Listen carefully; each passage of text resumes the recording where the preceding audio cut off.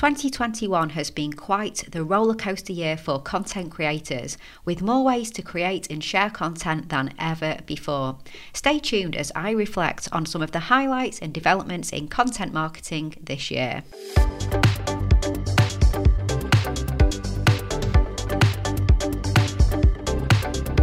You're listening to the Content 10x podcast, where it's all about content repurposing.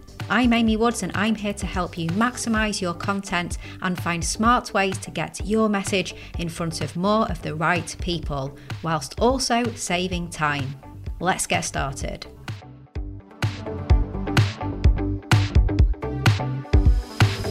Hello and welcome back to another episode of the Content 10x podcast. I'm your host, Amy Woods, and this week I'm taking the time to look back at all the content developments we've seen in 2021.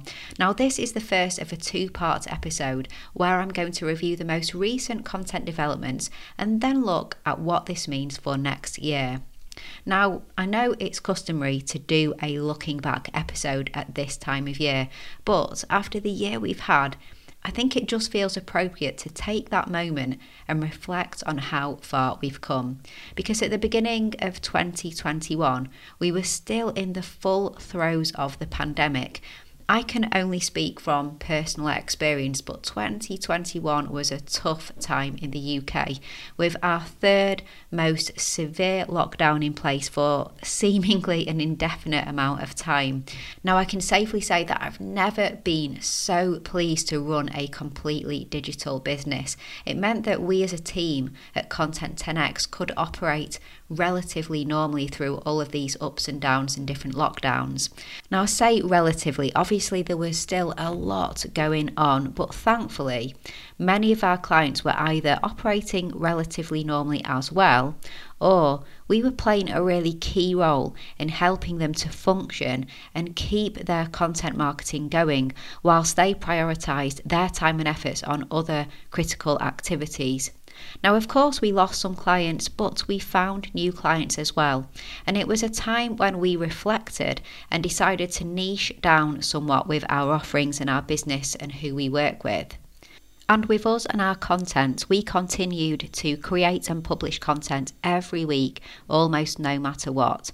Now, I don't want to get too cheesy or too corny here, but there were moments where I felt like content helped us to stay connected. And while I couldn't travel or go to meet people or events or anything like that, content helped bridge those gaps. It did that for us and it did that for our clients as well. And I think this was the case for so many people, especially at the very beginning of the pandemic in 2020. In this time, we saw a spike in podcasts and video channels and blog posts. More and more people were investing time in content.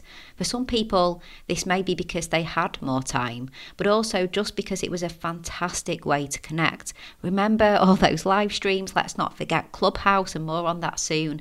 But I feel like this year separated the hobbyists from the ones who were going to take it to the next level as well.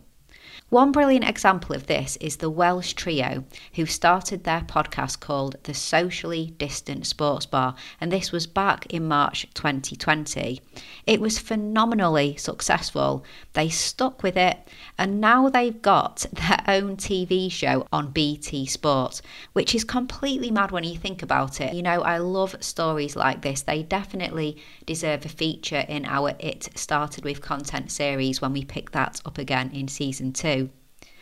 And they're just one of many, many examples of people who started with content in the last 12 to 24 months, and we've seen it evolve into so much more.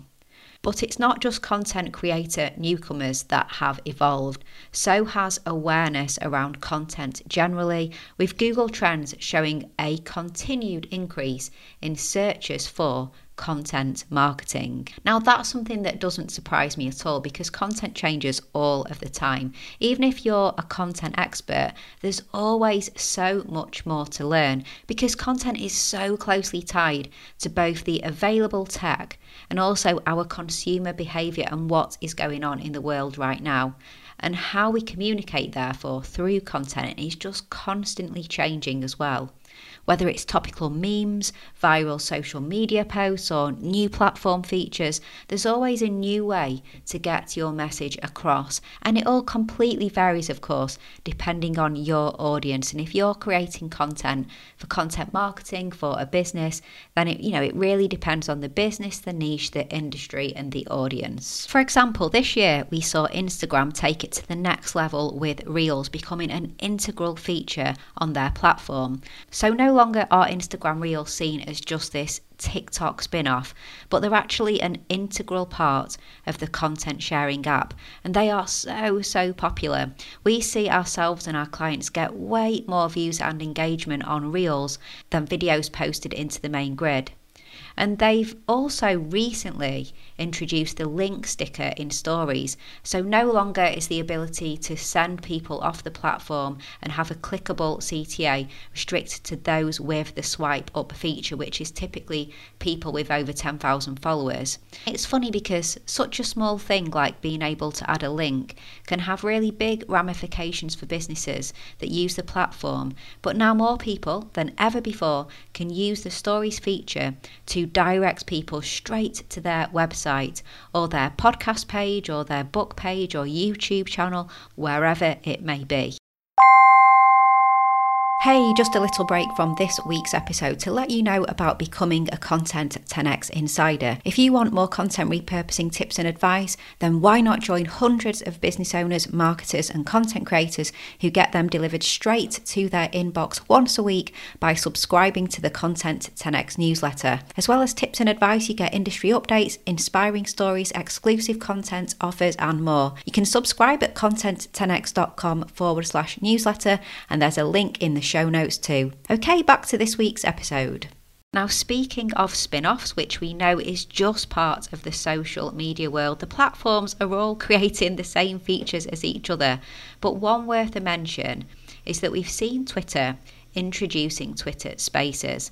Now, we'll come on to the rise and fall of Clubhouse shortly, but it's worth pointing out that Twitter really likes to trial new features, and it's then bold enough to remove them if they don't work as well, as we saw with Fleets, which was their version of Instagram Stories, which, let's face it, Instagram Stories was their Instagram's version of Snapchat. Now, coming back, so Twitter Spaces, it's Twitter's version of Clubhouse. It's audio, live listening, social listening.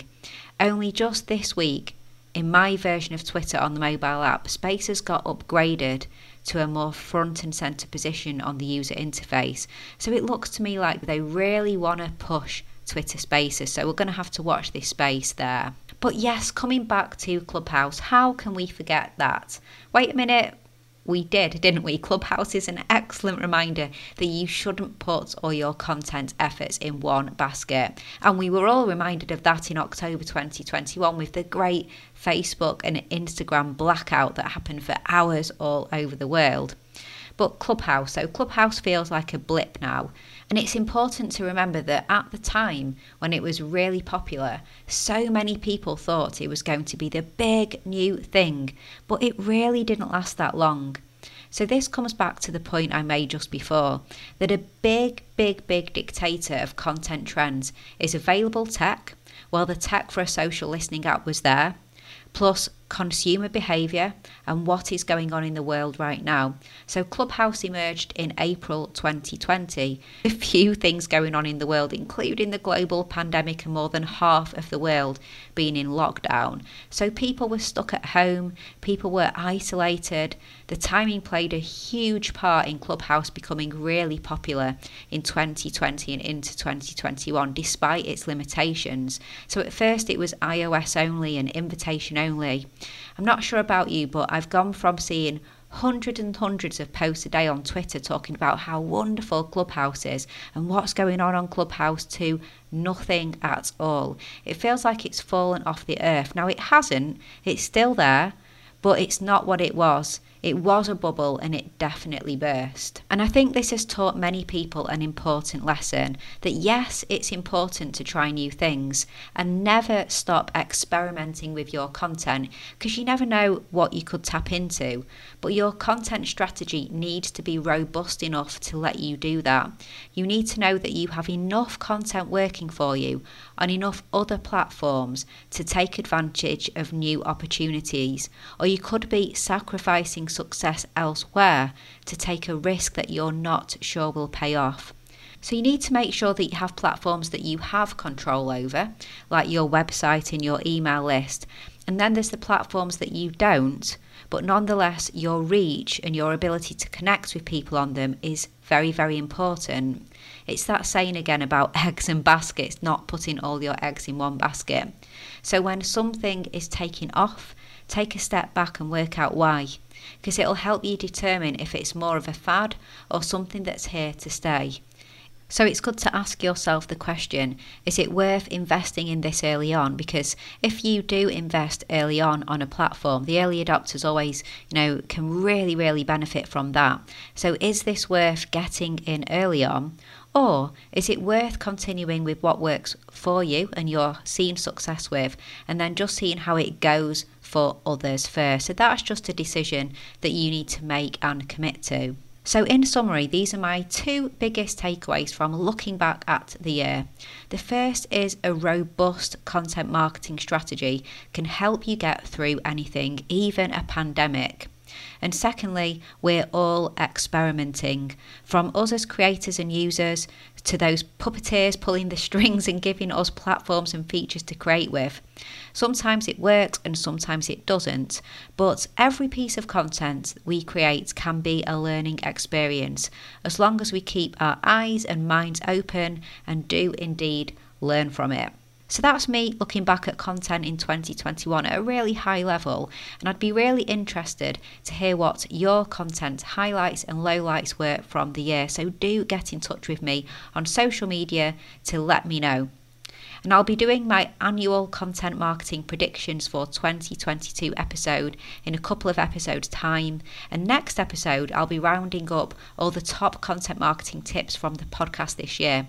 So that's one you definitely can't miss. So make sure you're following the podcast on whatever platform you like to listen to podcasts on. Now, if you want help with your content repurposing, then we offer a fully done for you end-to-end content repurposing service. So do check us out. We have podcast repurposing, video repurposing, and we have a specialist service where we work with you to create video content to begin with, and then we repurpose it as well. That's our Video 10x Exec service. So all the details about how we can help you with your content and your repurposing are at content10x.com/services. And if you don't have a copy yet, then please do grab a copy of my book. It is the ultimate guide to repurposing every type of content. You can find it on Amazon or Barnes & Noble online, or head to content10x.com/book. As always, I hope that you've enjoyed this episode. Thank you so much for listening and spending time with me, and I'll catch you in the next one.